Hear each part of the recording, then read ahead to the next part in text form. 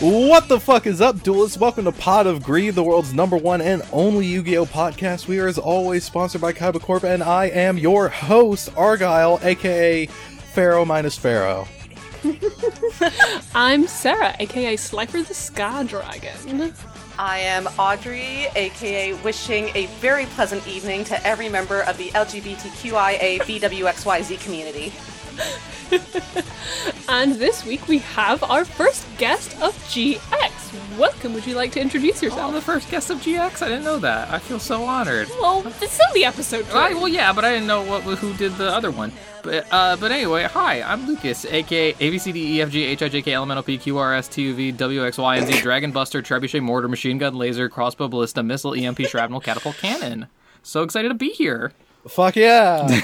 Okay, can you say that again, but just like a little bit faster? We're kind of short on time here. Come on, pick it up. ABCDEFG HIJK Elemental P QRS TUV WXY and Z Dragon Buster Trebuchet Mortar Machine Gun Laser Crossbow Ballista Missile EMP Shrapnel Catapult Cannon.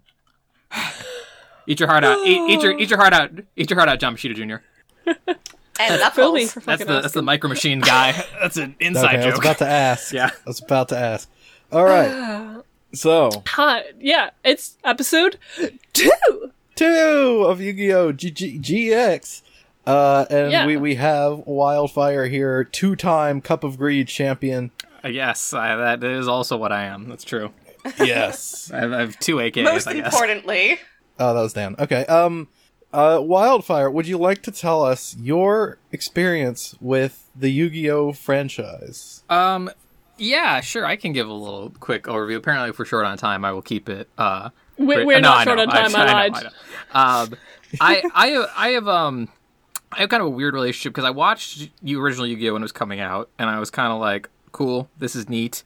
But it was just, in that like 4 Kids block with like Pokemon and stuff. So it didn't really like grab me yet. It was just something I kind of watched. And then like weirdly, the things that kind of got me into it were through McDonald's, because McDonald's gave away like 3 trading cards and like a Happy Meal or something like that. And then at some point, Nice. I don't know if this was McDonald's. They gave away like a CD game that was like you just put it in your computer and you could like do little test duels with like the Pharaoh kind of thing, and like with really limited cards. And I would just play that like all the time.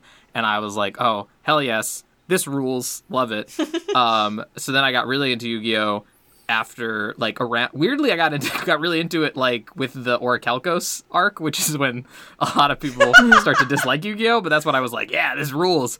But, like, I followed it through all that, thought it was really good, cool, and then GX came out, and that was my game changer, which is why I was really excited to get to talk about GX, because GX is kind of my Yu-Gi-Oh! In that, like, it's when I started to really dive into, like, the card game and, like, was buying the packs and building decks or whatever, even though I've had a very loose understanding of how the game worked. And I only watched like the first 2 seasons of GX. I never watched much of the 3rd, and then 4th was only in Japan. And then I got like back into it a little bit when 5Ds came out. My relationship with the show is always whatever show is on. Like I was very impressionable based on whatever I was watching is how much I was into Yu-Gi-Oh! So I watched 5Ds, and around that time is when I started like actually like going to game stores and playing the game a little bit, and I was terrible, but I had fun, so I win-win in my book. And then like I watched like most of Zexal when that came out, and then towards the tail end of Zexal I kind of got back into going to game stores and trying and playing, but at that point the game was really over my head, and I was doing even worse than I had ever done in person before. But I've watched all those shows. I watched a little bit of Arc V. I haven't watched any of Vrains or Sevens or however much is that out. But I love Yu-Gi-Oh! It is so over the top and amazing, and I like the game. I like the show. Big fan all around. But I especially love GX just because of I don't know. It just has such a different vibe than all of the other series. I feel like I think it's kind of like the weird redheaded stepchild, I feel like, in terms of all the Yu-Gi-Oh! Shows. And I don't know, just something about it has always made me come back to it and just love it, especially the first season, which is why I'm so excited to be here today to talk to you all. And thank you so much for asking me to come on. I've had an absolute blast with you all in the Cup of Greeds, and so I was really excited to be on the pod. Yeah, star yeah. pupil of the show. Lucas. Yeah, I think it probably gets a lot of that reputation just from following up Duel Monsters, which is the one that everyone knows. Like, you know, so it's a tough act to follow when you have to go right after something so iconic. Yeah, totally. And plus, when you don't have the game hadn't been updated, and so there wasn't anything like really new for it to go in terms of like the card game. Like all the other ones are like based around introducing new mechanics and new monsters and stuff like that. But this one kind of has like archetypes. Yeah, like, this one kind I of dives think. in more into the archetypes than previously. It really shows off like fusions a lot, obviously with Jaden's deck. And later on, they'll even actually start to really go into ritual summons as a mechanic with certain characters and their decks and what all. But like, it's got some of the best characters in all of Yu-Gi-Oh, in my opinion. One of which being Jaden Yuki, who is my favorite Yu-Gi-Oh protagonist. I'm sorry, no flaws on Yugi or Atem, but I just love this boy so much. Mostly because he looks. As a kid, I always liked him the most because red's my favorite color. I love superheroes, and we both had a lot of very thick brown hair, and so I was like, Jaden Yuki, you're my guy. And he's just like the chillest dude. Like, I would hang out with Jaden Yuki. Yeah, like I really liked him like in these episodes. Like, I mean, even in the first 2 episodes, like he was like that too. Yeah. Like, he hasn't changed. But like, especially like I started, it really grew on me in these episodes. Like, hey, he's just kind of a fun, chill dude. Yeah, he literally like he just loves playing the game so much, and he doesn't care what happened. Like, like the fate of the world can be in the hands of this duel, and he's going to approach it just like he has every single other one, and that is to have as much fun as possible. And I just think he's kind of, in that way, weirdly kind of the most human, and like he has like an actual arc that you guys are going to see over the course of GX, and I just think that's really awesome and interesting. Yeah, like he's here to have a good time, and he's just, again, I was struck during these episodes. I was like, this is just your standard garden variety shonen protagonist, and I'm so weak for it. Like, he's so good. I love him. He's great. Yeah. I mean, he's literally my picture in Discord, which was not which was not a thing when I joined. That I picked when I joined the Pot of Greed server. That was already my icon in Discord because I just love him. He's a good boy. Yeah. Well, shall we talk about him Yes, some more? of course. Yeah. I have no idea what the first episode is called because I didn't write it down. It is called a duel in love, I believe. Oh, I'm so glad you wrote it down. In the Japanese version, it is Etoile Cyber. Yes. Étoile cyber. And the episode opens up for the first time in Yu-Gi-Oh! History with someone actually explaining the rules of the game. Yeah. Thank you, Ahsoka, for my life. Yeah. I mean, not really, In but the thank dub, you. it's just Alexis listing off every category of card. So, like, every type of monster card, trap card, spell card, all of them. Yeah, it's real riveting stuff for folks at home. Although I will also say, like, it really also drives home, and this isn't a slight on the actors and actresses in this show, because, you know, it's the first couple episodes, but the performances in these first couple episodes are really, like, kind of stilted, and, like, they don't sound supernatural with all the characters, especially with Alexis in this episode. Like, this is not how she's going to sound all the time throughout the rest of the show, and especially in this, when she's just standing up going, like, field spell cards and normal spell cards, and I was just like, no one talks like this.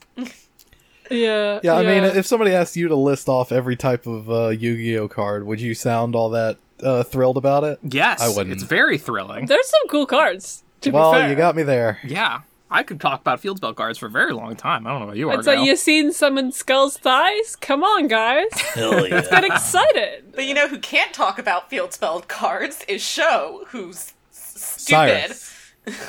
Show. He's not stupid. He just gets stage fright. He's Yeah, nervous so- in front of the class. So, I don't remember. Is Cyrus sleeping? He's not sleeping, No, right? he's just... Not He's at just this not paying point. attention. There's actually an amazing Um, shot where Alexis finishes, and then Crowler's like, oh great, who should I pick on next? And then they pan over to Jaden and Cyrus, Judai and Sho, sitting in class, and it's just like their very distinctive character models against like the background of flat Yeah, everybody extras. else just looks normal. Yeah. I mean, for what it's kind of in this, you know, the way you have, you know, the shot of like season 1 of Yu-Gi-Oh, and it's the caption is like, oh, I wonder who the protagonist of this anime is, and Yugi's sitting there. That's what Sho looks like. Sho in this shot is the one that looks like the anime protagonist, and Judai is just sitting there being relatively normal. He is like, he does have similar baby energy to like Yugi. Like I think that guy, is Dan Green his voice actor even? Like I'm trying to remember. Oh, I don't know. He's speaking Japanese to me. Well, I think it is important to note that all 3 of the dorms have like mixed classes together. So everyone is in the same class, which is interesting given that their like dorms are based on test scores. So you think that there might be some separation out based on that, but that's fine. So like Sho was asked like, what is a field card spell, and all of Obelisk Blue laughs at him, and it's because he can't answer it. And it's really funny that literally every single member of Obelisk Blue apparently has an Ojo-sama laugh. They literally all go at him. And it's like, who are you people? That's the real way they segregate the classes. They say, what can you laugh at this? And then they bring out Chronos de Medici, and then they segregate the classes. Mamma mia. Also, Dan just pointed out in the chat, and I looked it up. Cyrus is voiced by Wayne Grayson, also known as Joey Wheeler. Just completely going against type here. So. I mean, he's doing a great job. They don't sound that similar. Oh yeah, no, he sounds completely different. Yeah, Serenity's voice actor is one of the Obelisk Blue girls later on, and she sounds exactly like Serenity. So he asks Cyrus Truesdale, as we find out his last name is, to tell us what a field spell card is, and Cyrus just can't do it. No, he's a shy boy. He's dead in the water, and Dr. Crowley's like, oh yes, I should have known better than to ask one of you Slifer slackers. And Jaden, instead of maybe like helping him and saying what a field spell card is, he's like, well, we can't all be bad. I beat you in a duel, huh, Dr. Crowler? It's just making it worse for everyone involved. Yeah, he just decides to drag him. I think you made like a joke about this, but in the Japanese version, Kronos does indeed go, Mamma Mia! At this point. Yeah. And it starts like chewing on his clothes. Yeah. Yeah, he pulls out like a handkerchief and just starts like, Argh! Yeah. And then we cut to fucking the other teacher whose name I still don't know, but you guys keep referring to him as Dr. Banner. Yes. Lyman Banner. Lyman. That was the wildest thing. Is I know this character very well, and he says, I'm Lyman Banner. And I was like, your first name is Lyman? What? And yeah, we talked about it in the last episode, but definitely confirmed now. He's doing some sort of racist accent. Against who? We haven't figured it out. Please write in if you know. I'm caught somewhere between like an Asian accent and like a Jamaican accent. I don't like it. No.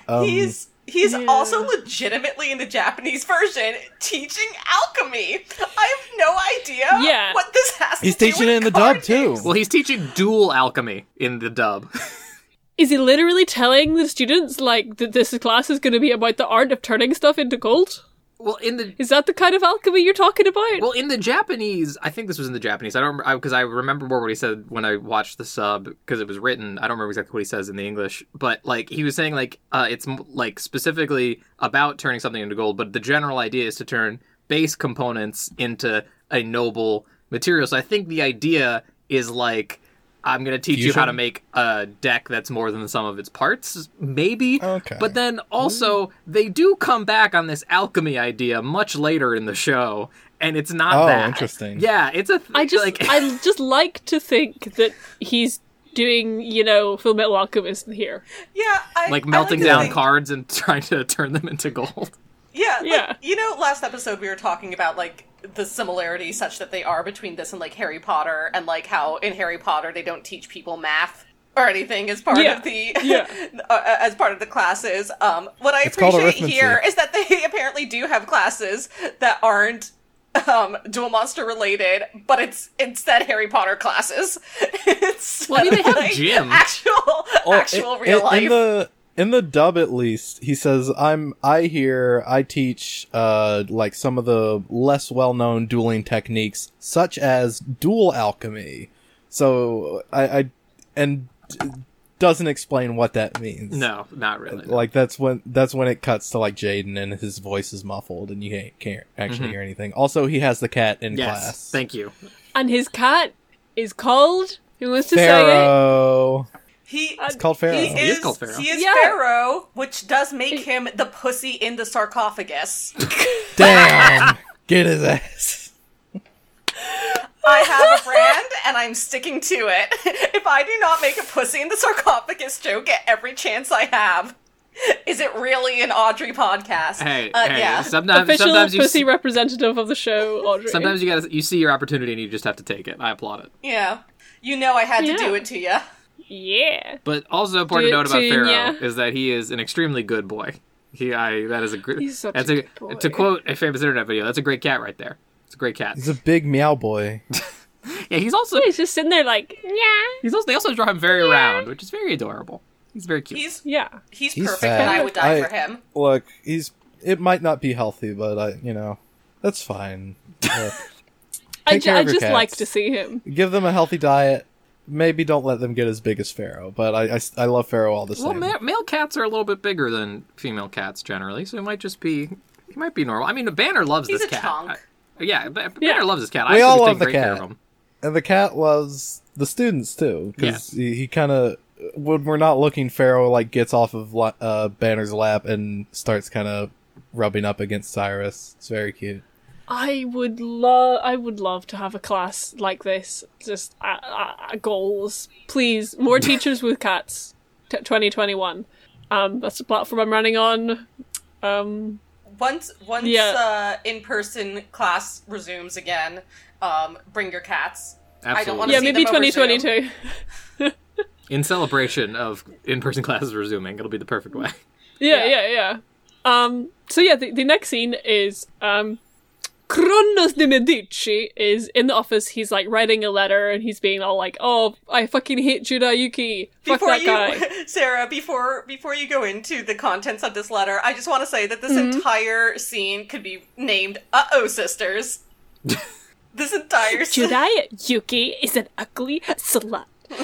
I can't remember the rest of that scene. But yeah.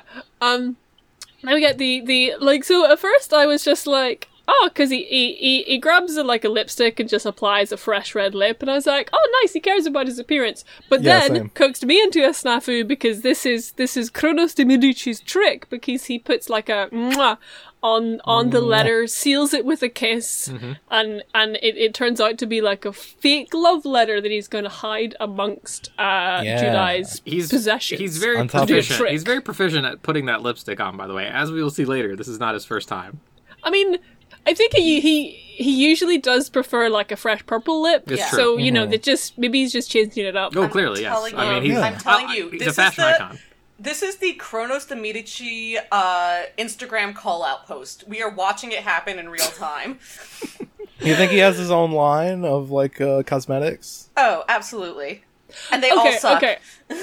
They suck. So his I just want to talk about his outfit briefly, because I have a friend who runs like a fetish latex clothing designer brand. That's not the words I thought were going to come out of your mouth, but continue. And like they're really cool little, like she has like these kind of like gimp-esque hoods and little kind of like panty things, but all of the clothes she designs look kind of like Kronos de Medici's outfit, because they all have like little ruffles around the edge of them, and they're exactly like his outfit, and every time I look at them, I start thinking about my friend's fetish latex clothing designer brand, and it's very good. Maybe he's into that. I don't know. I respect him. There's a lot of fetish exploration in this episode, I will say. I mean, there's a lot to explore with Kronos de Medici in general. I mean, the thing is that I just love about him is just that he's the most extra human being on the face of the planet. Like, he just goes for whatever he's doing 100%. Like, he did not need to kiss that letter to sign it. Later on, he just keeps escalating. He just, like, the man's brain is operating on a level that I don't think mine personally can. It's incredible to watch. Yeah. So, listeners, If you want to see what I'm talking about, go to Soft Skin Latex at Instagram.com @SoftSkinLatex. There's some horny content there, but it's all just, I just think it's neat. Yes, thank you for sponsoring this podcast, softskin.latex. Enter coupon code Pod of Greed to get 20% off on your next purchasing of GIMP hoods and other such products. I'm also pretty sure this is the point where we get what is one of the funniest lines I've ever heard in any anime, where he, like, goes off to do his, like, nefarious plan, and he says, "Adios! No, wait, that's Spanish! Ciao!" I think that might be later. Italian, yeah, I think that's when he's at the dorm. But yeah, sorry, it's a little bit later. Which was amazing. I'm on the same page. No, with but I do want to talk about it now, because he says that, like, later on when he's, like, lurking, waiting for Judai to be cooked into the snafu, and he's talking about, and he does say the line of, I'm going to do my evil plan, and then adios. No, wait, that's Spanish. Ciao, Judai. And it just implies that he's not really Italian and is just pretending. Valor? I think he's stealing Italian valor. Wow. I can't believe it. I can't believe he's been lying to us this whole time. Truly. Kratos, we trusted you. Truly, he's a master of disguise. Yeah, I think the next thing that I have is when he's, like, planting the letter in Judai's locker. Yeah, because they're in gym class. We see a bit of that. We meet the... He just opens up every... also, the gym teacher's name is Fonda Fontaine. Yeah, it is. I want to point out. Great name. Nice. Yes. I love Bioshock. Crowler... Yeah. Oh, great. Crowler is behind the scenes. He's just opening every single locker. They're all unlocked for some reason.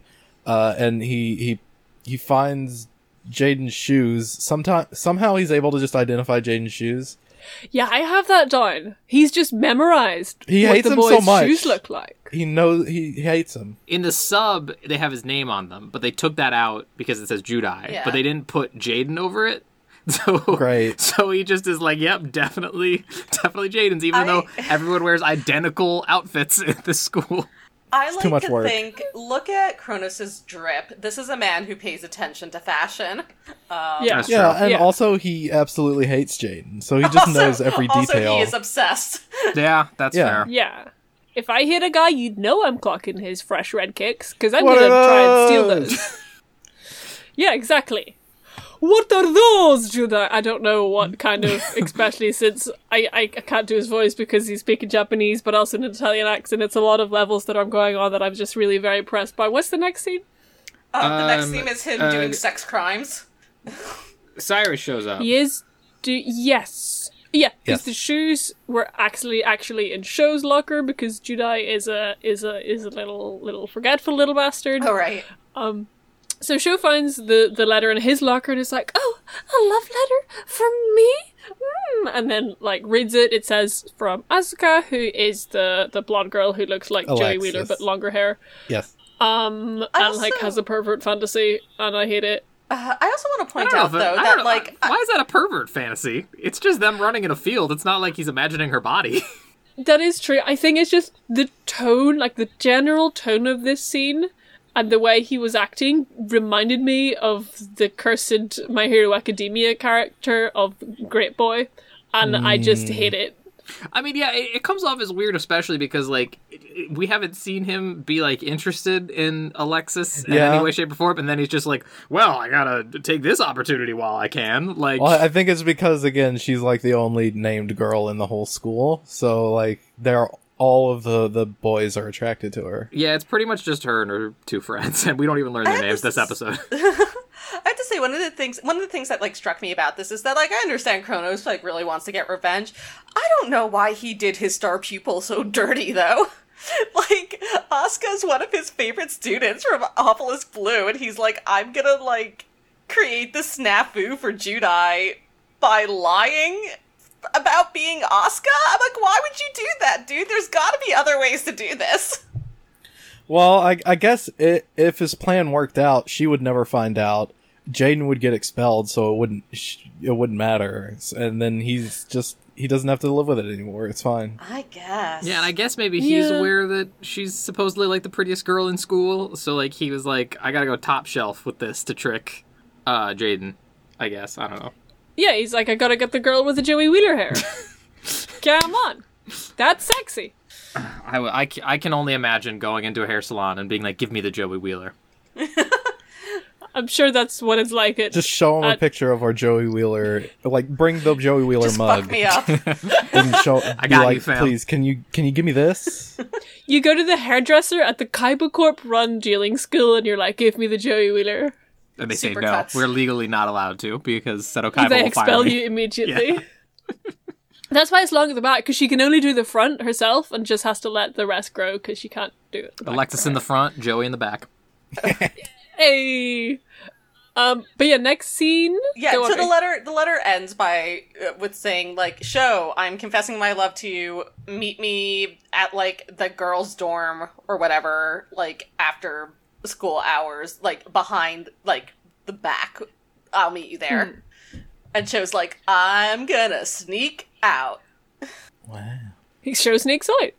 Yeah. I love that the Obelisk Blue girls' dormitory. You cannot walk there. You have to row over a lake. you have to go over the lake. So we cut back to the Slifer Red dorm. Jaden is there, Chumley's there, and they're wondering where Cyrus is. And we cut to Cyrus, and he's just power rowing. Yeah, across he's never this rowed lake. so hard in his life. He's never rowed a boat ever. Well, true. And now he's figured it out in search of love. I also don't know where he got this boat. lake. Well, I guess they just have them. They have docks. Jaden gets another one later, so I guess they just have them. Yeah, that's fair. Do the girls have to like row across every day to get to? Well, they have a class? motorboat that's parked at their dorm. But I mean, like, there is. Okay. I like to think that they're all just kind of got big buff arms because they have to row to breakfast every single morning. But I think whenever you have a building that is like on a secluded island off the other side of a lake, you have a wealth of boats readily available to you. So the girls' dorm is on an island on an island. Yeah. It's a double island. Double island. All the way across the sky. Possibly? Who knows? But yeah, while Show's rowing, we kind of cut to the girls in the bathhouse. Or we cut to the outside of the bathhouse, and you just kind of overhear the girls talking about their titty sizes, which, like, to be honest, at first you might think, like, ooh, anime horny, but in fact, this is the most accurate portrayal of what girls' boarding school is like. And it doesn't actually show them. It doesn't actually, like, show them comparing titty sizes, so I was actually pretty, like, chill with it. Yeah. But, like, yeah, that's literally all we talked about at boarding It's school. true. It was like, what are your titties like? How many stars? It's not in the dub. I think it goes without saying. Yeah, in the dub, it's just something where it's like, I don't want to go in the wading pool because the boys are gonna be annoying, and they're like, no, it's just the girls' pool, and then they're like, okay. And Well, what do they say? They're gonna do like full tackle, like Marco Polo, Polo? something like that. Yeah, I don't know. like Full Wow, contact. yeah. Okay, I mean, we did play Marco Polo a lot in the swimming pool at boarding schools because my boarding school was fancy and it didn't have a swimming pool. And there was a lot of Marco Polo involved, so that tracks as well. And they put representation. They put all the girls in swimming suits here in the dub, I assume. Yes, they did. Yes. I assume they get them from the same store Burstinatrix and Atois Cyber get their painted on swimming suits to cover their nudity. Yeah, God, they're just out there. I respect them. Some may not, but I respect them. It's a but yeah, outside the bath house, Kronos is just kind of like waiting for Judai in this. He has cut the locks to the gate on the girls' dorm. He is sneaking in. He has a camera, and he's going to take a picture of Jaden when he shows up. But you cannot skip over the fact that he has a stealth suit. He has a full rubber, like, latex. Like, he's wearing. He has it, like, so encapsulates his hair. He's wearing the skull suit from MGS2. It's amazing. This is what I'm saying. He's so extra. And then he actually, as I mentioned about the lipstick, he's wearing black lipstick to blend into the darkness more. It's incredible. Yeah, he's just rapping sponsor of the show, Soft Skin Latex. Yes, exactly. Full catsuit. Enter code De Medici, and you can find this outfit. It is pretty impressive that a man who has donned his black lipstick and put himself in a Zetai suit is saying, "I'm gonna make this child look like a pervert through my plan." Like it's pretty impressive disconnect from the reality of his situation. Yeah, he is sitting in the bushes outside of a children's girls' school Crowler, door. Dr. Crowler, how did you get these pictures, man? Where'd you wait a minute. That's an excellent point, actually. Like, if they brought that, it'd be like, okay, but why were you there, Crowler? Why were you there LARPing as a pervert? Yeah, this is where he says his... You beat me to it, Argyle. I was like, wait a minute. Yeah, this is where he says his adios. Wait, no, that's Spanish chow line. And then we do cut inside the baths, and they're like really fancy. They're also talking about the other thing that is the only thing that girls ever talk about in girls' boarding school, which is boys. Boys. Boys. Boy problems. Who's got them? Boys. Alexis Rhodes. Jaden in Asuka's particular. got him. Yeah, like that, because I think like kind of there's some implications that like Asuka kind of likes Jaden, and they're just all like, oh, what are the cute boys in school? What about that Jin Yuki? But then they like hear a noise from outside, and they're like, oh, what's going on outside? Cyrus has snuck in. Yeah, which was not what Kronos de Medici was expecting. Yeah, Dr. Crowler isn't even like, well, I could at least get this guy expelled. He's just like, well, fuck it. This fell through. Yeah, because he sees Cyrus, and then he freaks out, and then that's the noise that make the girls all come out, and like he has to he falls backwards into the water, and they don't see him, and they catch Cyrus. Yeah. And yeah, he's just like, oh, this is not my plan, and like runs away with a funny high knees run, and I love him so much. And this was when I noticed that his like black catsuit has like a gap at the back for his ponytail. Yes. I love him so much. Yes. Fantastic. It's very good. It was so nice of your friend to make that custom for him. And yeah, like Sho is just kind of just like sitting duck outside, and gets caught by like 20 girls in towels. What's who then proceed to tie him up. Yeah. Oh? Yeah, they bind his hands and like have a length of rope. They're pulling him around. They do that. Yes, yeah. They do.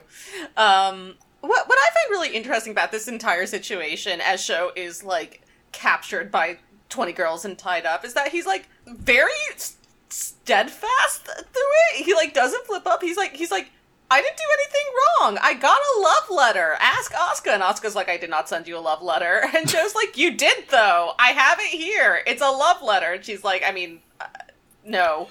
Like, I don't know what to tell you. No, I didn't write this. Also, this is addressed to Jaden. Idiot. Yeah, that's also the big one. Fool. It's really nice that like they just kind of feel sorry for him. Yeah. They're not like, ew, you fucking pervert, disgusting, we're gonna get you arrested. They just kind of look at him, they read the letter, they're like, well, the evidence clearly shows us that this is just a bit of a sad situation here. Yeah. Well, in the dub, they're like, why would Alexis ever want to date you? You know, she's a really good duelist, you're not. She's an Obelisk Blue, you're a Slifer Red, she's really hot, and then it cuts off. Just like Alexis's friends, just like, have a thing for her, I guess. Yeah, there's also a great gag when they're reading the letter in the sub. They say the reason she knows she writes because she says my handwriting would never be this sloppy. In the dub, she says, Cyrus, my name isn't even spelled right here. And yeah, they're kind of trying to decide what to do with him. Like, there's a bit where like the dorm mistress comes out and they like hide him by sitting on him. Like I said, there's a lot of fetish exploration here. Here we see the girls do sit on human him, furniture. Yes. Yeah, here we see the human furniture fetish in action. Yeah, he's getting leashed up, getting sat on, I can't think of a third one. But yeah, like I don't really know why this is in here because like nothing happens. Like they just hide him successfully, and then Asuka comes up with like she's like, I see this letter and I have a plan as to how this could involve me dueling Jedi. That's just my general plan voice. That does not reflect Asuka. So yeah, she's now gonna coax Jedi into a snafu, which kind of, again, possibly because she fancies him. Who knows? Well, also because she just wants to duel him. Yeah, she really wants a chance to duel him, so she like pages him on like his PDA or whatever it is, and with a voice modulator on, like sends him like a ransom letter. Yeah, sends him a Nightcore ransom letter, and says like, we have Sho come to Obelisk Blue Girl's dorm. They're doing Q voice, like, trust the plan. Q. Yeah. Oh, it's like high-pitched nightcore in the Japanese version. Which is really unnecessary when you think about it. They could have just said, hey, but they were like, no, we gotta go all the way with this. Yeah, come to the Obelisk Blue Girls dorm. I wonder how you're gonna deal. I'm right here on the lake. Jaden rows across the lake. It gets there, they explain it, and they say... Kronos de Medici, who is still just in the lake. This will come up later again and again. Yeah, he has, I think this is the point where it's either now or like very shortly after this, where he goes, this situation has grown patently ridiculous while being a grown man in a cat suit swimming in the lake by a girl's dorm at night. It's like, has it, dude? Yes. I wonder how we could have avoided this. Yeah, you could fucking love him. Maybe get some perspective on that one, Kronos. Yeah, bro, this is your fault, explicitly. Yeah. Yeah, Jaden shows up, and the girls are like, okay, we found Cyrus snooping around, and we could turn him in and get him expelled, but we won't do that if you duel me and win. But if you lose, I'll get you both expelled. Right, because he's now also you're also trespassing on the girls' dorms. Right. So they get on the boats and they go out on the lake and they have a duel, which is an awesome setup for a duel. Can I say, like, two people on opposing rowboats? That's pretty rad. Yeah, it's pretty good. Yeah, and like I just like because Cyrus is sitting there like trying to be like, oh, was it not my fault, blah blah blah, and Judai just kind of like doesn't really care about his explanation. He's just happy to duel. He's like, yeah, I don't know what's going on. Let's duel. Yeah. I love my boy. In any situation, he's willing to duel. Basically, I'll take you on. It's a duel. It's the only time he feels alive. It's a duel.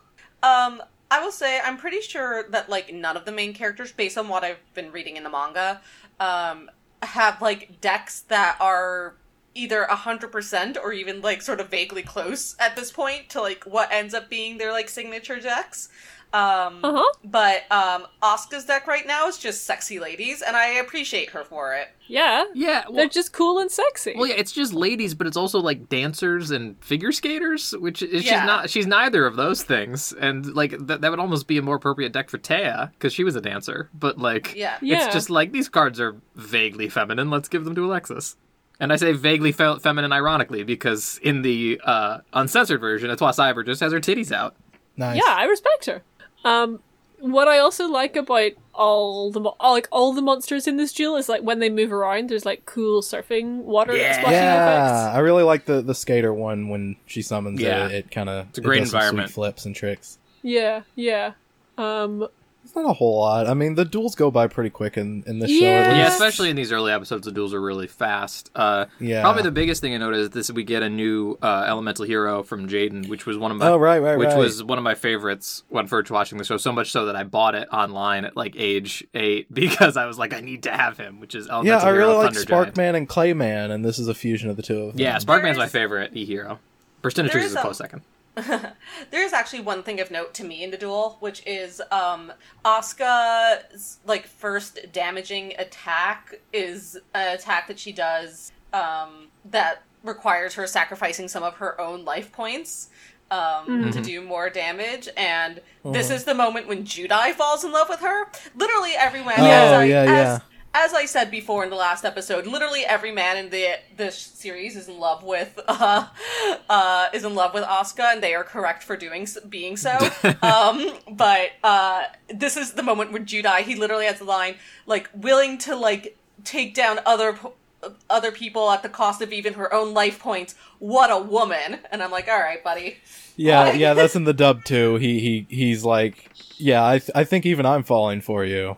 Yeah, something like, he's like, yeah. It kind of comes off like a joke, but kind of doesn't. Yeah, I mean, I think that's the extent of most of their flirting, at least in the dub, is like, it's kind of like wink and shush, than more than like explicitly like Jaden being like, damn, this is like, Alexis is very hot. And I really like the kind of, what I think has happened in most of Judai's duels, where like, and actually this carries through because like I've been watching Haikyuu, and the same thing happens in Haikyuu.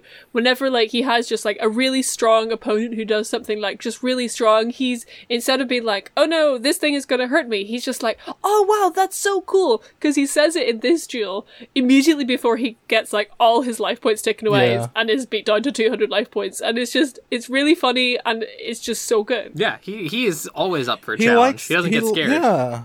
No, he loves to go against like other duelists and see them do well because I mean he wants a challenge. He wants to like actually have someone who makes it hard for him to win. I also think this is the first time someone else uses fusion in against him, right? Because Chaz and Crowler in the other first two episodes don't use fusion, right? Yeah. Right. So Alexis is the first person to challenge him with his favorite technique. And it's supposed to be significant, I guess.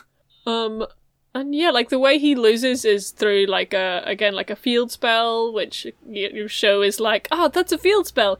I can now tell you what field spells do, which is good for show. Yes, I think this is also the first appearance of Fusion Gate as well, which will also become a signature card of his. Oh boy. Yeah. He wins, like, his final winning thing is, like, this electric attack, which I only mentioned because, like, Kronos de Medici is still in the lake and, like, gets shocked by this attack. Which doesn't make any sense because it's a hologram. Look, the line between them being holograms and being real has always been blurry. I know, but he's not even in the duel. He literally, Kronos de Medici is watching this from the lake, and he literally recreates the "Good afternoon, girl, I'm in the water. Help, girl, I drifted out to sea. Girl, where are you? I can't fucking swim. Girl, why? I fucking drowned" meme as this duel ends. Kronos de Medici getting lost on Periscope on a jet ski out in the open ocean. And, like, at the end of the episode, like, I don't know, things wrap up. Judai wins. He's like, wow, what a fun duel. Takes show away. And just kind of, like, the closing sort of shot of the episode is Kronos de Medici just being in the lake and then, like, passing out. Presumably he drowns, so don't know who's in the next episode. I don't think you can kill Kronos de Medici. I think he's an immortal being. Yeah. He'll take a lot. Cancelable but unkillable. He takes a lot of punishment over the course of the show. He's already undead, you know. Can't kill him. He doesn't need to breathe. Yeah, the only other thing I think of note to say is that, like, yeah, when the duel's over, like, he compliments Alexis as being like, it was really close, actually. You're clearly very skilled, and that's, like, more of that kind of, like, respect each other flirting, maybe, kind of thing. Yeah. She kind of, like, stares after him, like, oh no, I've fallen for this duelist. Yeah. Yeah, and then I think we zoom into her thoughts, or one of her friends' thoughts, and being like, is she falling for the Slifer Red? Like, oh. Yeah. Alright. Who wants to get their game on? I am always ready to get my game on. Let's go.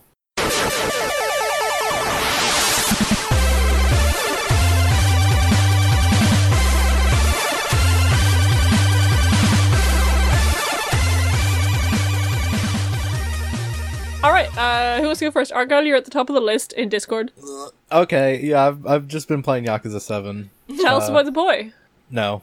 Okay. Audrey? You can, look, I really like it. It's really, really good. I love Ichiban. I love all the other party members. I did just record, like, an hour and a half of Kamurocho Radio yesterday talking about it. So, like, if you want to hear my thoughts in long form, go hear it. It's a good game, though, and I'm... as someone who does not play JRPGs, I like it a lot. Like, so, I don't know. I think that really speaks to how good it is. Cool. Nice. Anyways, Audrey? Yeah. So I'm still playing Darksiders. Again, I'm trying to be more completionist with it than I've been before, and get some of the achievements I haven't gotten before. So it is taking me slightly longer. But recently, a few episodes I was talking about playing Wolfenstein New Order. Nice. Which ruled, and I did actually just finish recently, like, in the week leading up to the election, Old Blood, which I guess is, like, a DLC, kind of. It's its own separate game, but it's alright. It's like a prequel. It's really interesting, because it's 8 chapters long, and the first 6 chapters are Wolfenstein shit, and then the last 2 chapters are Nazi zombies. So, that was interesting. I was not expecting zombies. But, listen, they're, like, really solid games. I want to get New Colossus now. I would say New Colossus, not as good as New Order. Yeah, New Colossus is almost not worth playing, really. Oh, no, I think it's good. I still think it's good, but I don't think it's as good as New Order. I was disappointed. I have heard that it wasn't as good as New Order, but, like, I really enjoyed New Order and Old Blood. So, and it was, like, very rewarding to be killing Nazis in the lead up to the election. Yeah, I'd still give it a shot, though. Yeah. Yeah, I just think that, like, New Order never really lived up to Joy Division. Yeah, of course. Yeah, okay. That's my joke. Yeah. Also, I don't have a game. Great. Lucas? Since I started quarantine, I decided to challenge myself to play through all of the Assassin's Creed games because I loved those games when they were coming out, and then I stopped playing them halfway after starting 4 and not liking it, and then just like didn't play any after that. So I was like, now's a good time, and so I've been playing through all of those, and man, what a wild swinging arc of quality. A lot of ups, a lot of downs. Yeah, a lot of ups. Although I found the ups and downs more surprising than I thought they would be. I actually thought Assassin's Creed Unity was pretty damn good. I liked that one, even though that's the one everyone hates. Yeah, so I've got another friend who's been doing that and doing like Discord screen share over the past few months. Doing the same goddamn thing, playing all the Assassin's Creed games. And Unity, I'd never played it, but it does seem like it's better than I thought it would be. The main reason people dislike it because it was still kind of rough, though. Yeah, well, the main reason people dislike it is because it was super busted when it came out. Like, it just didn't work. Yeah. And so they ironed most of that out by now, but, like, it still just doesn't run well. But, like, I thought the story was actually really cool, and, like, running around France was one of the best locations. But, like, so I enjoyed that one. Syndicate was okay, mostly. I did finish... I like Syndicate. Yeah, I like Syndicate. I did go back and finish 4, and it was still kind of boring just because it's not very Assassin's Creed to me if I can't spend a lot of the time running around rooftops, which there isn't that much of in that game. Oh wow, you're actually like kind of the odd one out. I know likes the boat combat. Most people. I like the boat. I like the boat combat, but I just didn't like that. Like so much of it was boat combat. Like you think you need a good balance, and they didn't balance it super well. And I just didn't think the story was that great either. And the places you do get to run around aren't really that great to run around either. The emotional highs and lows of Ubisoft's flagship franchise. But I just finished Origins, which is like my first of like the new like reboot kind of new approach games. Yeah, I haven't actually played Origins. I wasn't a big fan of it in terms of like it just doesn't feel enough like Assassin's Creed. I thought the story was pretty good and the locations you can run around are really awesome, but just like gameplay wise, it felt kind of like a different game. And I have just started Odyssey, and it feels like they kind of went more in the direction of being less like Assassin's Creed. So I was kind of disappointed in that. No, yeah. From what I've seen of Valhalla, they're going further and further afield of what you might think of as traditional like Assassin's Creed gameplay, which is a ridiculous thing to say because it's a franchise that's existed for like 10 years. Yeah. But like, you know, it's I mean, some people like it, some people don't. You know, it's not for everyone.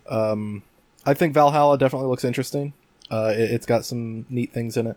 Yeah. But it's also like it's not really going back to like what you might think of. Yeah, I'm gonna finish Odyssey because I own it, so I'm gonna get my money's worth out of it. But like I'll finish Odyssey. If from what I've enjoyed so far, I definitely am having trouble thinking I'm gonna like it. But I mean, also I said the same thing about Origins, and I got more into it as the game went on. But I'll probably wait on Valhalla because I'll probably at that point I'll just be Assassin's Creed out, and I will be like, no more. I can't keep doing this to myself. I'll play Yakuza no 7 more Creed instead. in this ass. Yeah. Yeah, I can't ask any more Creed. For the segment. Well, before we get our, are you finished creating your ass? Yes, I am. Thank you. I'm sorry if I went on too long. Listen, I'm sure if Max judges it necessary, he could edit some out. I like to hear it though.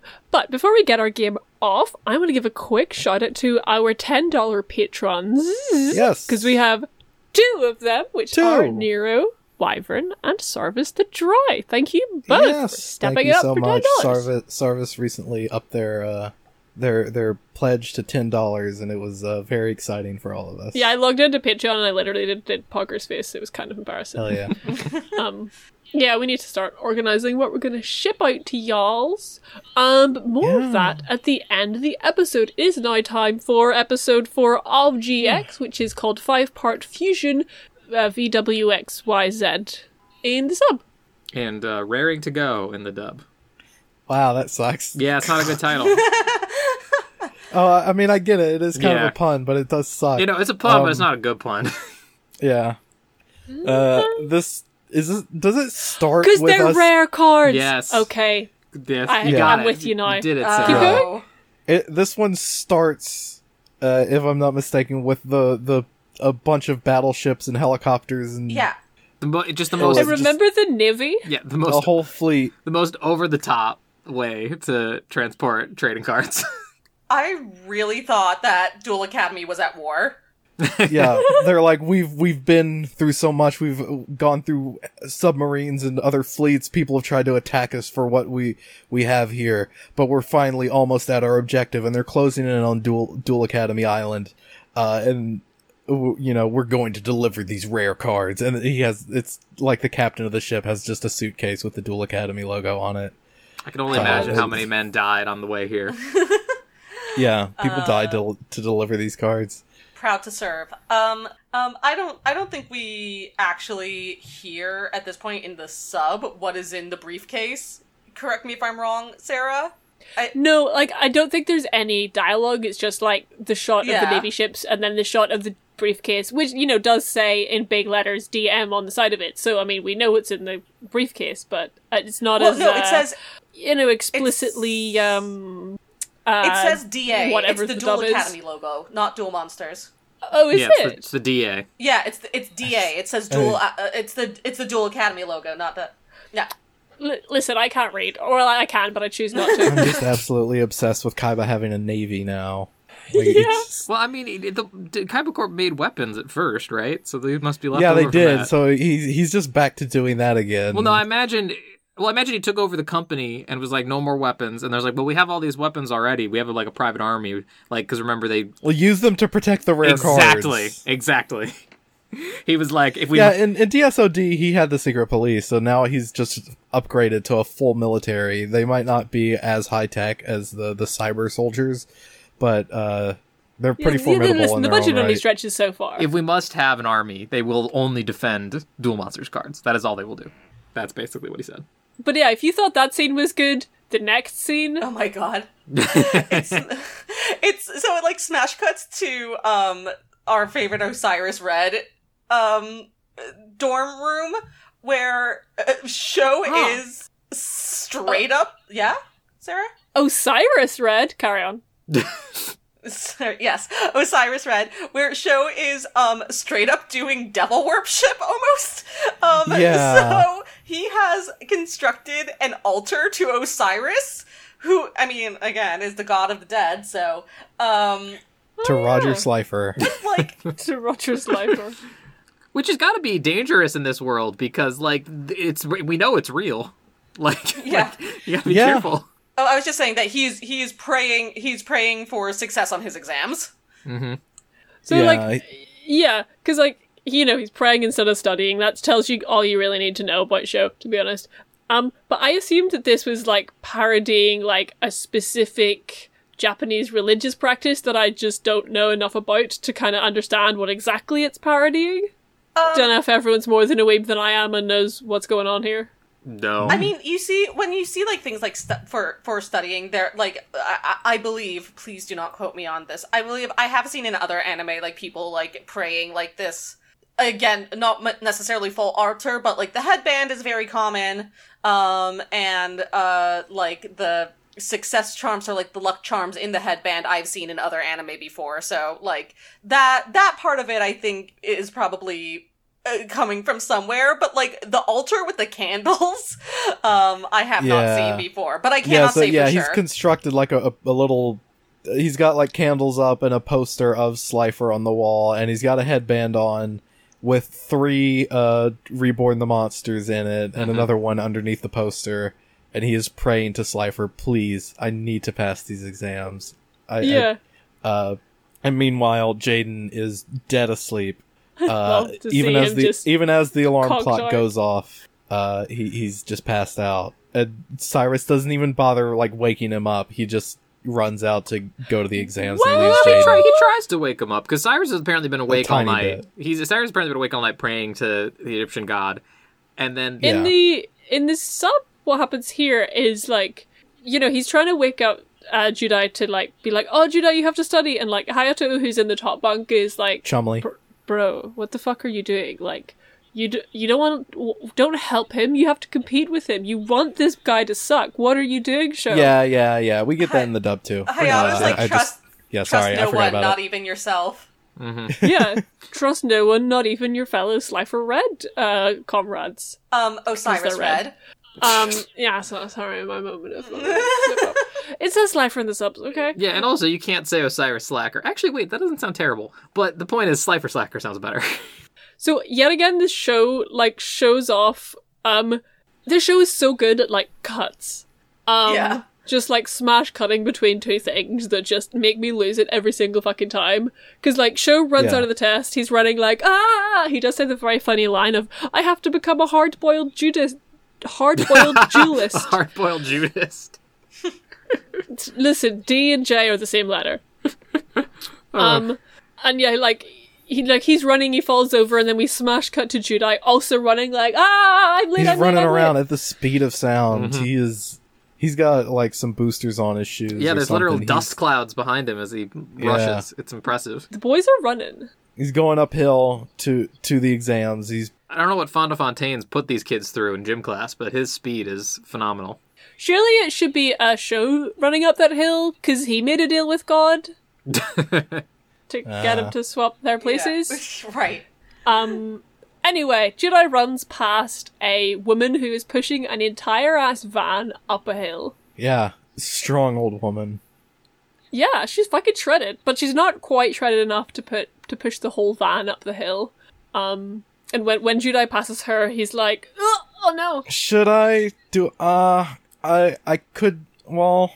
I be late for exams and help the old lady, or do I get there on time? And he's like, well, I'm late for everything anyway, so he turns around and helps the old woman. He's a good dude. Judai is crushed once again by his good boy genes. Yeah. He has an incurable disease, which is, I can't not help someone. Mm-hmm. And I love him. He has to, his mind... Hero energy. His mind is like a flow chart. It's do I need to help somebody? Yes. Can I do that through dueling? Yes. Then 100%, all the way. I know we've left the game zone, but this is just making me think of Kasuga Ichiban from Yakuza 7. Just always has to help someone, dumb as a rock, and just now you want to talk about Yakuza. Yes, now I want to talk about Yakuza. But yeah, he helps her out. And then we cut to the exam, and where Sho is literally asleep, presumably because instead of studying or sleeping, he prayed to a card. And then Judai arrives late. And he's just talking to Cyrus. Dr. Banner's there, watching them, and he's just like, "Hey, Cyrus, what's up? You fell asleep, buddy? You're gonna fail like that." You're not even whispering. Yeah, he's just screaming, standing up in the middle of the row. The reaction from the rest of the class is just deep hatred and resentment. It's literally Chaz is pissed. Duelists hate him. Boy arrives 40 minutes late to an exam and does not care.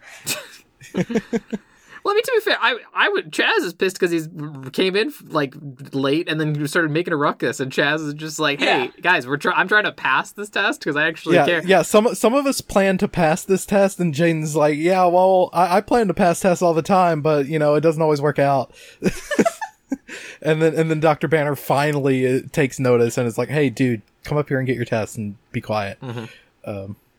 But then, and then we just cut to after the test, and Cyrus and Jaden are both asleep. Why is Jaden asleep? He slept the whole night. And well, he's tuckered out from pushing the old lady's truck up the hill. Oh, that's fair, yeah. Again, master of cuts, GX. Yeah, and then there's a brief shot of the Navy arriving on the island. Mm-hmm. Kronos seems to have a fun plan.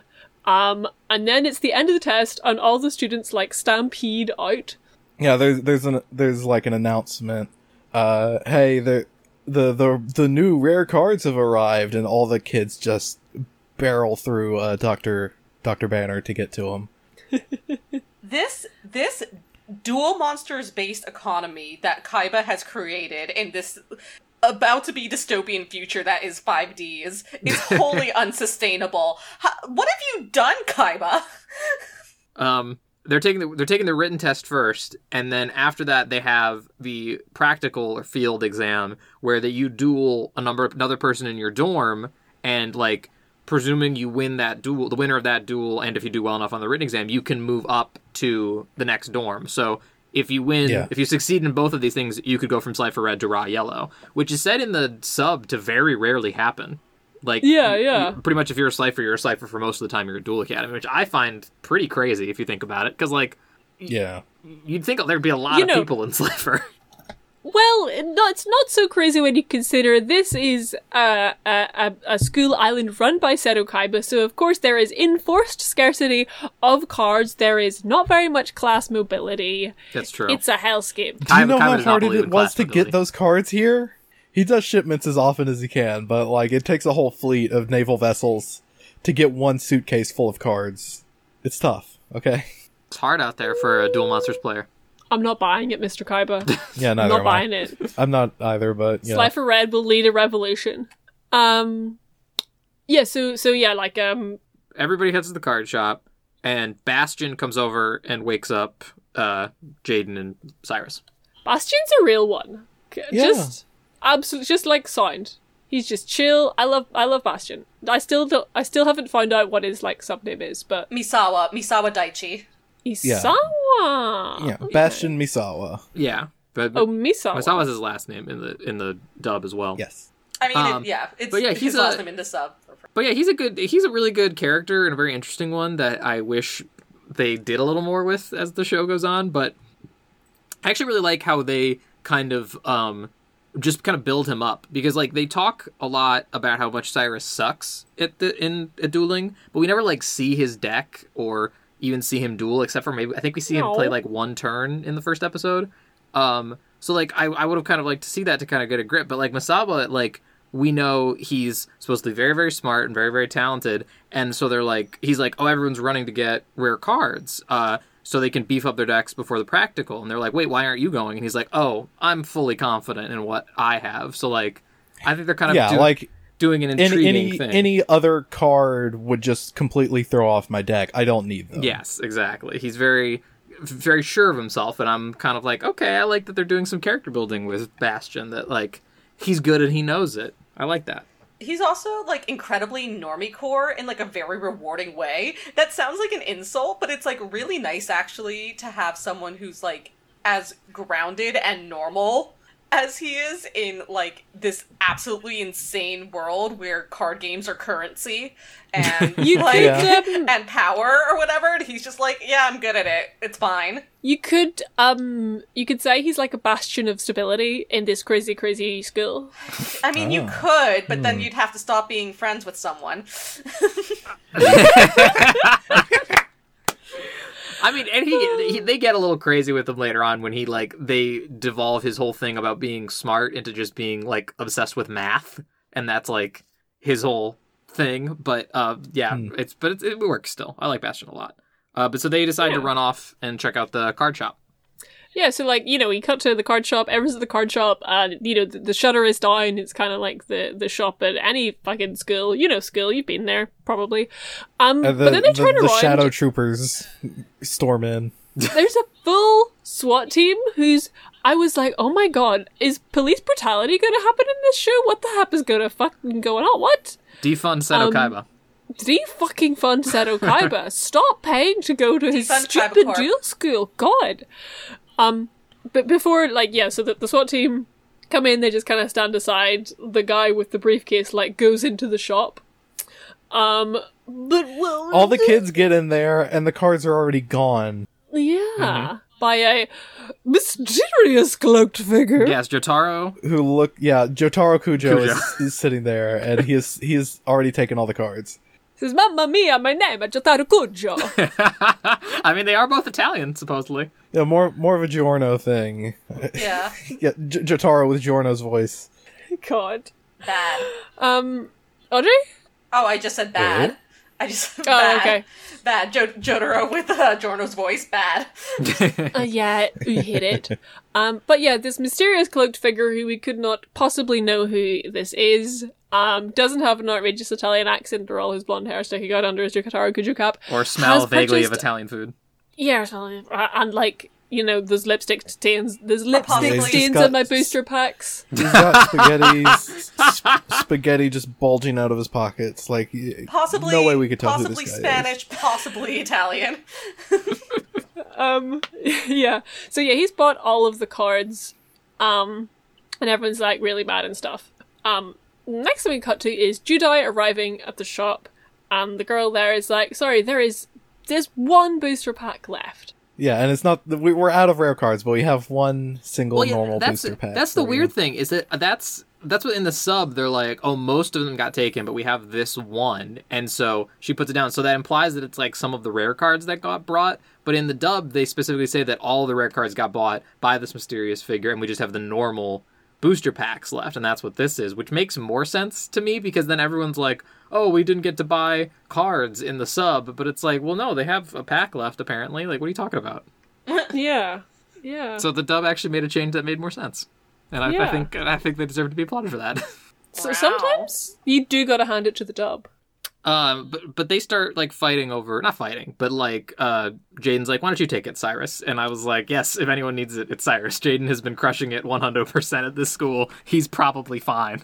Yeah, and like Judai knows this as well, because, you know, Sho is like, my deck sucks shit, I just wanted more cards. And Judai is like, yeah, Kermit now. Yeah, can confirm. Yeah, I know. I saw you at the entry exams. You sucked, buddy. You really need these. I was just like, what is he even doing in this school? Once again, I'm like constantly forced to like. He didn't even know what a field spell card does. How did he get in? Okay, like with Judai, his test scores are miserable, but he like beat Kronos. Like, he's good at dueling. We see this. What is Sho doing here? He sucks shit at. That becomes a thing. I mean, I don't know if I don't think you guys have. No, I think you see his brother at one point, right? And it's maybe touched on why he's here. We have not gotten to the Kaiser yet. He does appear in the opening. But we have not gotten to Fubuki yet. No. Yeah. I have in the manga, but interesting. But the answer. Can't wait to find out what that's about. Yeah, without spoilers, the answer is family expectation. No, but I mean, like, how did he even get in? I mean. By barely passing, the same as Jaden. I guess. Except that Jaden is just good at card games and Cyrus is just, like, okay at both and maybe bad. But who shows up at the card shop? But the Lady Jaden helped. Yeah. Lady in van. Yeah, and she's like, well, you know, you were such a nice young boy this morning. I saved some of the cards for you. Hey, kid, I got some rare cards in the back. Her name is Miss Tomei, and I would die for her. Oh, you get her name in the sub? We do. Dang, we don't get it. I love her. It's Dorothy or Miss Dorothy. I don't know if they say it in this episode though, but her name. Does she stick around? Is she a recurring Please tell character? me. Yeah, she's a recurring character. She comes back a bunch. Oh, that's wonderful. She's great. Yes, I love her. So is Fonda Fontaine from the previous episode. She shows up a couple times. Yeah, I could only assume that she shows up more. So yeah, Jaden actually does get some rare cards. I mean, we don't see it. We don't see what the rare cards are. She's just like, I saved something for you because you were a nice boy. Yeah. You're a sweet boy. Yeah. You're such a nice boy. I love you so much. You push my van around. And then is it then that we find out what Dr. Crowler is doing with all those rare cards that he got? Well, no, we find out what Jotaro is doing with those rare cards. I don't think Dr. Crowler's in this scene. Yes, of course. My bad. Yeah, how would Dr. Crowler? Yeah, Dr. Crowler wasn't. We haven't seen him yet today. I don't know what he's up to. Yeah, so Chaz and his goons are walking around. They're telling Chaz, like, oh, sorry, boss. By the time we got there, all the cards was bought, so we couldn't get none for you. I love his henchman's southern accent. Oh my God. It's amazing. Yeah, shout out Maddie Blaustein. Yeah, that was Maddie Blaustein, right? Yeah, good. They're simply just normal teens for us. I think one of them might be a girl. It's like, hey, Chaz, which I like. Couldn't get those cards for you. The one that is voiced by Maddie Blaustein in the dub is a girl in the sub. Oh, okay. And probably a girl in the dub as well, since it's voiced by Maddie Blaustein. Possibly. We don't know. Yeah, they don't ever get named in the show, his two goons, if I'm not mistaken. I'm going to assume it's a girl, because she's voiced by Maddie Blaustein. Why not? It's free gender realistic. Yeah. There we go. So Chaz doesn't have any rare cards either, but Jotaro appears at the top of the stairs. Cardsella, I'm going into dueling, and I need only your strongest cards. I need only your strongest. Traveler, you couldn't handle my cards. They are too strong for you, mamma mia. Perfect. Manjome is like, I don't need new cards. Like, there's no one in Obelisk Bully who could possibly beat me. Immediately cut to this voice from our screen being like, but what about the Judah Yuki? Could you beat him in a duel? I will say, Manjome also makes, like, a really good point, which is, like, his like henchmen are freaking out specifically about the exams, and he's like, it would have been really cool to get like new rare cards, but like I wouldn't have used them for the exams we're about to take in like 20 minutes anyway. Like, you can't develop a new strategy. That's a good point. Yeah, that's a very good point. Mm-hmm. I like maybe you get a cool new spell card or something that you could use, but it's not like even if you did get like an awesome thing, if you change your deck up a bunch, you're not going to be able to restructure your entire deck around it. Yeah, because you won't be familiar with how your deck works now. Like, so Chaz is already ahead of the curve. Yeah, but then yes, Mamma Mia, could you beat Judai Yuki? Yeah. And Molto.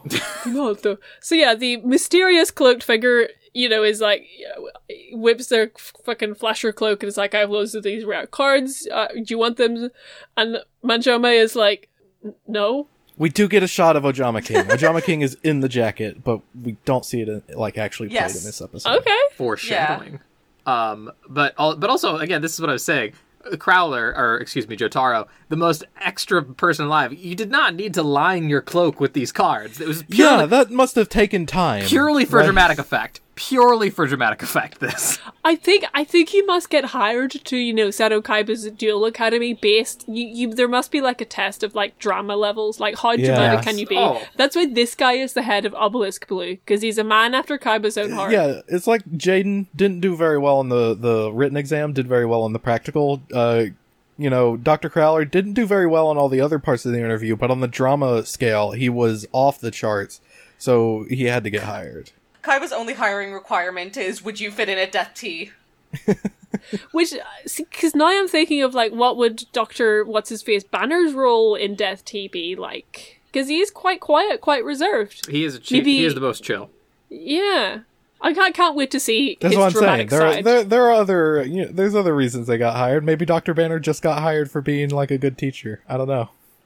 Or he got hired for being doubt. He went I can hear you all doing the doubt emoji through the microphone. I was gonna say maybe he went to Seto Kaiba and was like, I can turn trading cards into gold, and Seto Kaiba was hired. No. Seto Kaiba was like, yeah, but can you turn gold into trading cards? I do have a lot more gold than trading cards. Now that I think about it. And I can turn gold into weed. Anyway. I mean, he clearly can. Yeah. Manjome makes the point of like, okay, but like I'm not going to be dueling Judai. We're only matched up with people from our own house. At which point, the mysterious cloaked figure whips off their mask, and surprise, surprise, who is it but Kronos de Medici? At which point, Manjome is like, oh yeah, you want me to fight Judai because you lost to him, and Kronos dies immediately. Rip to a real one, yet again. Yeah. Gone so one soon. Hit KO. Says the guy who almost lost to him 2 episodes ago. True. But yeah, he basically just kind of begs Manjome/Chaz to fight Judai. Yeah, and then we just cut straight to like the duel. Well, there's a good. I like the way he explains it to him, because he's like, he says like, we can't duel. They won't let us. We're not in the same house. And then Crowler goes, I'm they. I can make it happen. I just need to know you're down. And he's like, yeah, let's also he is do it. Non-binary. Yes. If there's one thing Kronos de Medici, am proficient in, it's clownery. Yeah, so we cut to the duel. Jaden's like, oh, I'm dueling an Obelisk Blue? This is weird, but okay. Yeah, and there's actually a good goof in the dub where he's like, yes, well, there's no one in Slifer Red who could really challenge you, so I managed to work this out, assuming you accept. And then you cut to Bastard in the stands being like, only a fool would accept this, and then Jaden just goes, I'm in! Yeah. It's very good. Yeah, this is obviously a trap. There's something up, and then Jaden's just like, yeah, let's go. Yeah. This will look fun. We'll finish our match. Yeah, they established that if Judai wins, he's gonna go into Ra Yellow. Kronos de Medici is like, duel! And then runs off screen as fast as he can. Oh yeah, I forgot about it. It's so funny. And yeah, Judai's just hyped to duel. Yes, and this is a great duel. This is one of my favorites, especially. Definitely. He's just glad to be nominated. Yeah. He's just happy to be here. He's always happy when he's dueling, baby. Yeah. Yeah. Manjome has like a bunch of rare cards. A lot of which I like recognize. Like he played Magic Mallet, and I was like, I've seen that card in like the Cup of Greed before. Yeah, although Magical Mallet that's not how Magical Mallet works. They blatantly get that wrong in the show. both in the dub and the sub. I thought maybe they in the dub just messed it up. Did Magical Mallet exist at that point in the card game? Well, I mean, we allowed it in our tournament. I think it's an older card, so I think so. Yeah, it must have, because we because we of our legacy followed format. all the rules.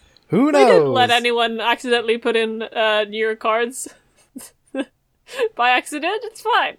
Who knows? Yeah, he plays Magical Mallet. He plays a couple of other monsters that just instantly fuse together into big cannon. Yeah, he does Voltron, basically. Hi, welcome to our Zoids podcast. This is a Zoids podcast now because these are just Zoids.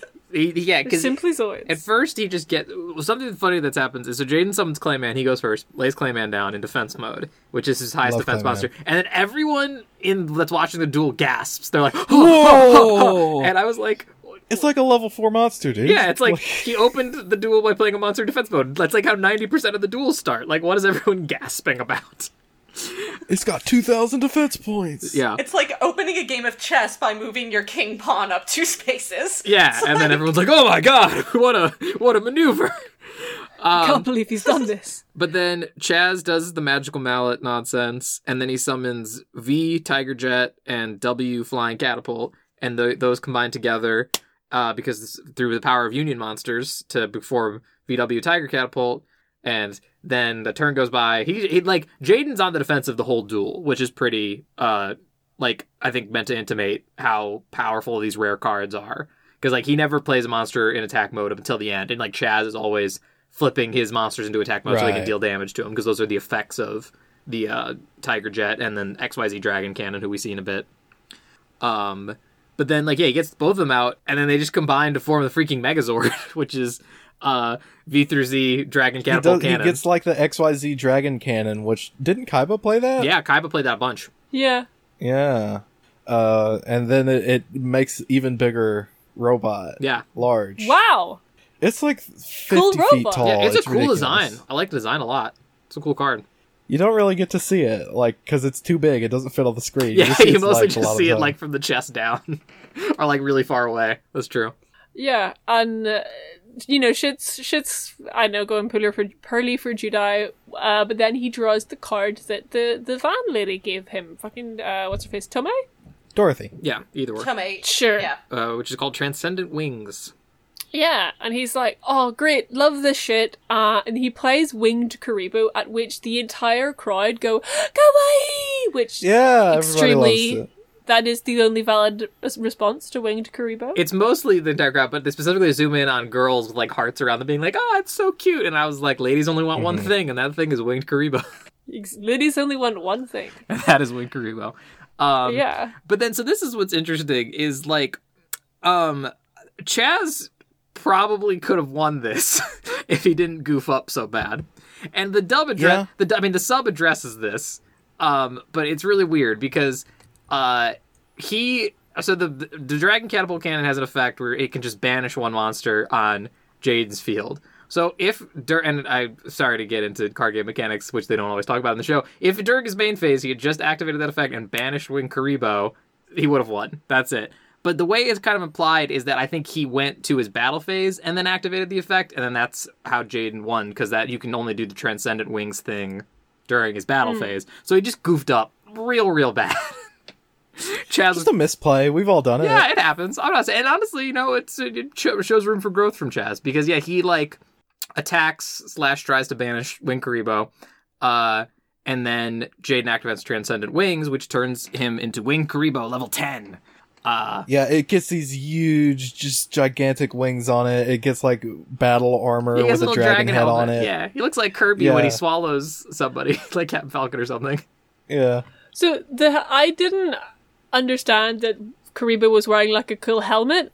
Because it kind of looks like there's just a bigger monster that's holding Kuriboh in his mouth. A little bit. Yeah. No, in his just giving him a little cuddle. Yeah, like Kuriboh is whole. Kuriboh's the little spoon, and the monster is the big spoon. Yeah, that's what I thought was going on with this design. Just a spoonful of Kuriboh. Just a spoonful of Kuriboh helps the duel go down, which it does because Judai wins. Mm-hmm. Yeah, because he Winged Kuriboh level 10 destroys the big monster. and then all its attack points get dealt as damage to Chaz, and then he summons Avian, and then just wipes out the rest of his life points. Yeah, so what is really funny to me about this last turn is that, like, so again, they're both down to 1,000 life points, and Judai's like, all I need to do is draw a card that has, like, 1,000 attack points, and, like, it's made out as, like, something difficult to do, and all I could think about was that scene from Legally Blonde, where it's like, you drew a monster with more than 1,000 attack points, and Judai going, what? Like, it's hard? Like, it's hard? It's not! I mean, he could have drawn, like, a spell or something, I guess, but also, yeah, it's just rare, I feel like, in Yu-Gi-Oh! For duels to come down to that, to be like, if you don't draw a monster, then the duel continues, basically. Yeah, because, I guess the play that actually won him the duel was the last one and not, like, the final blow, which was just kind of, like, whatever. But, yeah. It was just kind of like, yeah, I win at the end. Mm-hmm. Although something that confused me is that Elemental Hero Avian is, like, a dude with bird wings, and he has, like, one bird claw over one of his hands. And so when he sends him to attack Chaz, the way he attacks him is with the non-claw hand. And I was like, what? He has the claw. Why not? Didn't want to hurt him too much. like, I guess. But I was like, you have the claw, dude. Like, scratch him with the claw. Like, listen, maybe he's got, delicate... Maybe he's had his bird nails did. Doesn't want to mess him up. That's fair. He wasn't expecting to duel. And so he got called out and was like, God damn it, I can't break these. While COVID's going on, you have to time your manicures really, really well. Yeah. It's true. Yeah, like what I really like about the end of this duel, and actually I think most of Judai's duels so far, is that he keeps using his opponent's monsters' own strength to, like, and turns it back on them and defeats them like that. Yeah. Yeah. Which I think just ties really well in the theme of, like, he's got his hero deck. He's constantly doing, like, All Might level hero stuff, like helping a lady push a van up a hill just because he's nice. And it's just kind of the show, slamming me in the face, like, Judai is the hero of this anime. And I'm like, yes, he sure fucking is. And it's good to me. Is. Yeah, I think it's also supposed to kind of play into the idea that he's using... this doesn't get hit on so much in the dub. I think Majome mentions it in the sub, like, that the hero monsters are all kind of weak on their own, and, like... Yeah. He's kind of... They work better as a team. Yeah, they work better as a team, and, like, you can turn your opponent's, like, really strong monsters against them, kind of thing. It's a game. Just like Haikyuu. Yeah, I like it a lot. Yeah, like Flame Wing Man, his favorite card. Mm-hmm. Yeah, like it deals, like, the opponent's monster's attack to their life points if they're destroyed. Like, it's a lot of cool stuff like that. Yeah. I also love that, I don't know if he doesn't summon any effect elemental heroes in this duel, but he did in the other one. I just love that he calls the effects superpowers. That's such, like, a fun little flavor thing that he's like, thanks to Thunder Giant's superpower. I wish that was, like, just the thing he always did, because it's so cute. Yeah. But then he wins, and he gets into Raw Yellow, apparently. So he like wins. The principal gives, like, a speech about, like, this is peak duelist performance. Look at it, you have to accept it. Blah blah blah. But just during this whole scene, there's this really funny, like, confetti overlay. Yes, it's so weird. Which looks like a Windows 1998 screensaver type. It looks like when you wish someone a happy birthday on Facebook. Yeah. It's so. It's just. It's the balloons that show up on your birthday on Twitter. Yeah, exactly. And, like, he's, like, mugging to the crowd, and everyone's, like, clapping, and he's just like, yeah. Yay. And Chaz... Yeah, he really likes attention, which I love. Oh, yeah, he loves it. Again, like, the whole hero theme. He loves attention. For sure. And Chaz is very, I don't want to say heartbroken, but very salty about having lost. I'd say heartbroken. Yeah, that's fair. Part of the reason why I wanted to be on for these episodes is because I... Truly, as much as I love Jaden, I also deeply love the character of Chaz / Majome, and this is where his character arc truly begins, is his, like, how he takes this loss. And it's something to behold, I assure you, but he's just sitting there being like, I'll get that, Jaden Yuki. Yeah. Actually, like, I haven't mentioned it again because I wasn't really on last episode, but I really like Chaz Manjome's, like, design, because he's kind of like... Because he's got, like, the Yugi-esque Yu-Gi-Oh hair, but it's, like, black and twisted. Mm-hmm. I think it's themes. Yeah. I don't know. We'll find out. He's a great character. Welcome to his twisted hair. Yeah, he goes into the hairdressers and he says, please do my twisted hair. My beautiful dark twisted hair. I could kind of tell that you were. It almost feels like he wanted a pompadour, but he just entirely fucked it up. Yeah. Like the way it kind of swoops over his head. I don't know. A pompadour fused with the Yugi Moto style. Yeah. Yeah, the Jill Academia hairdressers have like a hard job. The hardest job of all in this school, really, I think. So yeah, the sort of final scene is back in the Slifer Red dorm, and Sho and Hayato are there. Judah, of course, isn't, because he's gone off to Riot Yellow. He's Osiris Red. Sho Red. And they're like, oh man, I can't believe he's dead. And then Judah sort of slams the door with it. What? Sometimes I can still hear his voice. Yeah. See? There you go. I was just setting a fodder for that one. Okay, I that took me a second to process when you said that. I was like, yeah, this is the scene. And then you're like, I can't believe he's dead. And then I was like, yeah, wait, what? But yeah, psych. He's staying. Mm-hmm. Yeah, he couldn't leave his friend Cyrus behind, and Chumley, I guess? They're not really friends yet. Chumley's kind of a dick. Yeah, Chumley's just been an asshole the whole time they've been here. He comes around eventually.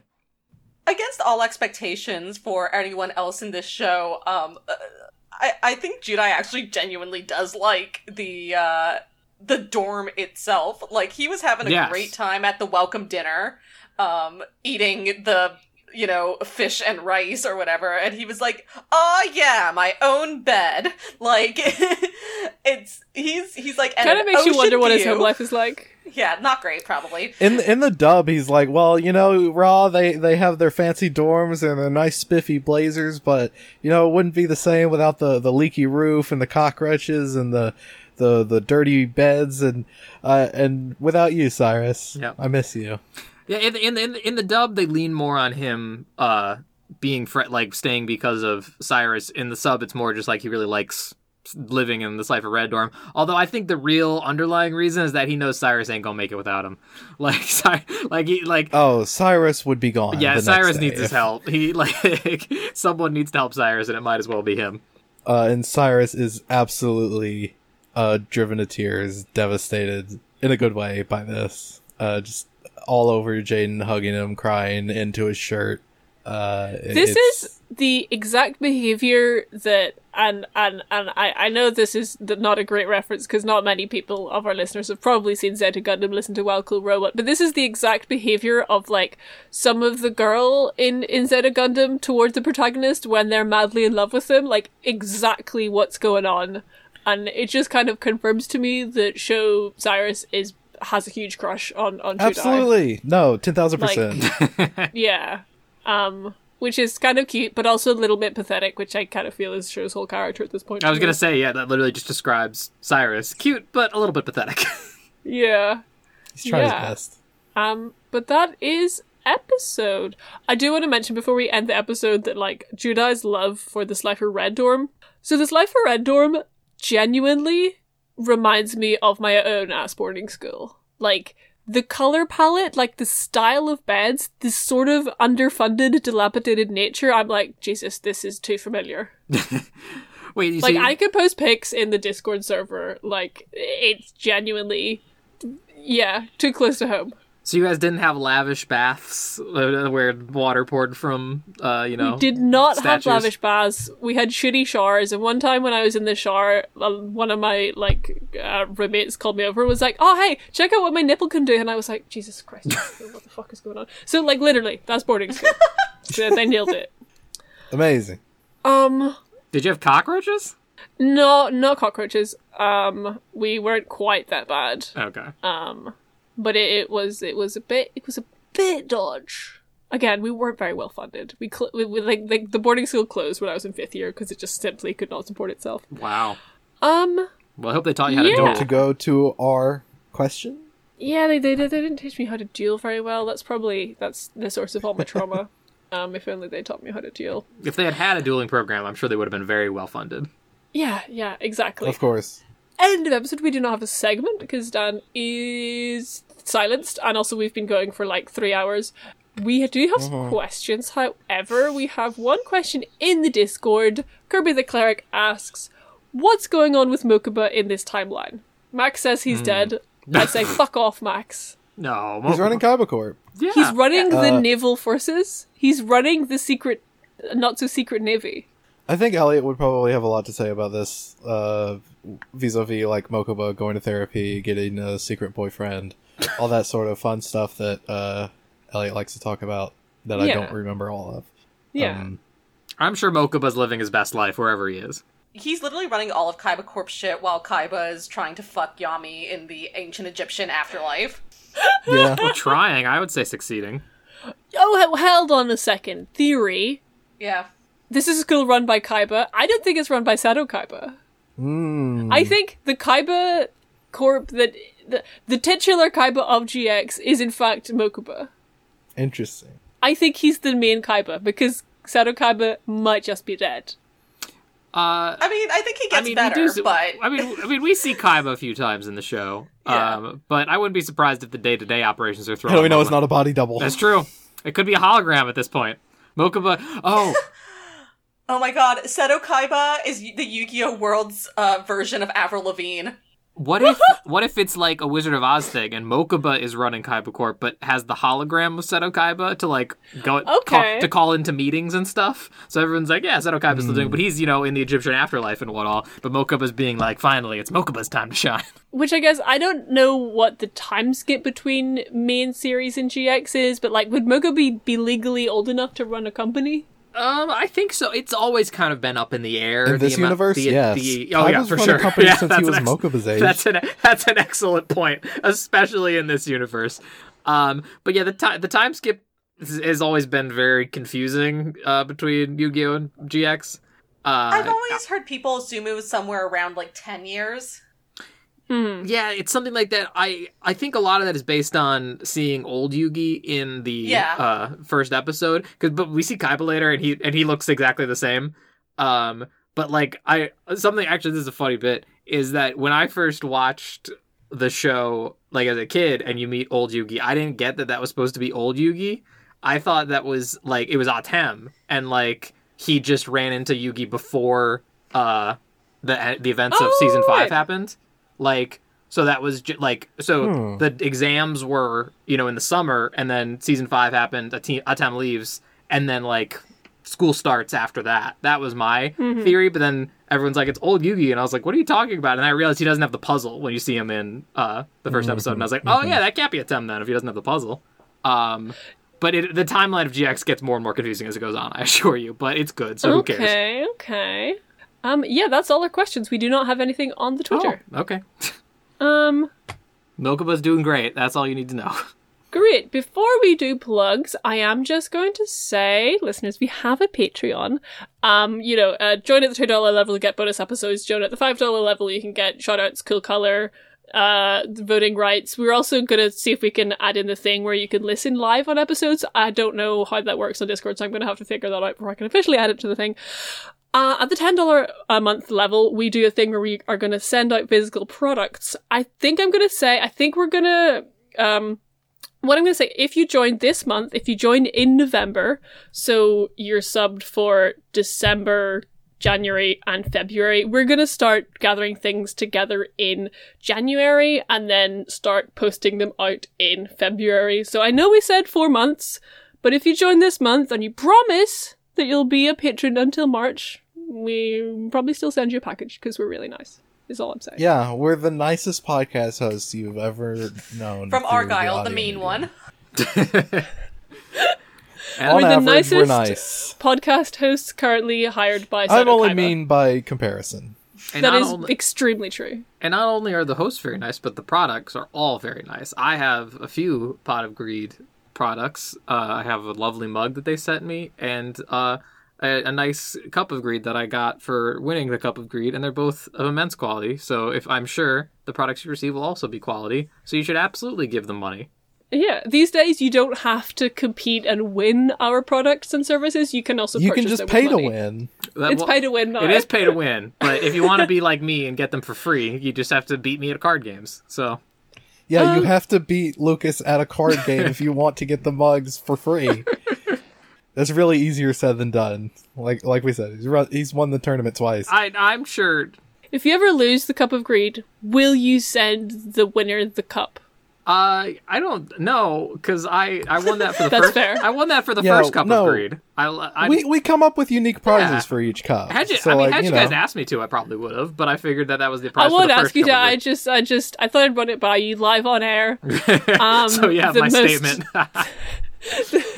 But I'm sure someone will beat me in the Cup of Greed. I said it during both Cup of Greeds that I am truly flabbergasted that I won both of them, because I did not think that was going to happen. I thought I was going to do okay and maybe even lose in the first round, and I won both times, and I had a blast doing it. So please, all of you listeners, next time we do the Cup of Greed, please come and try and take me down. We want as many participants as possible, because that makes it more fun.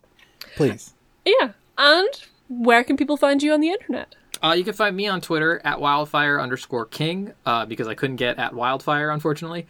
But you can also find my podcast at DComedy Podcast on Twitter, where me and on audioentropy.com is where that's hosted, where me and my sister talk about all the Disney Channel original movies. We do 1 month at a time. We go through them 1 month at a time, and it's a pretty fun show. I think people really seem to like it, so check it out if that sounds like your thing. I don't talk about Yu-Gi-Oh! That much on that one because my sister won't let me, but if you like Disney Channel or Disney stuff, maybe that'll be for you.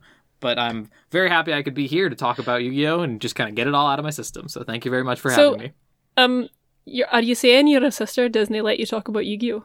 No, I'm afraid not.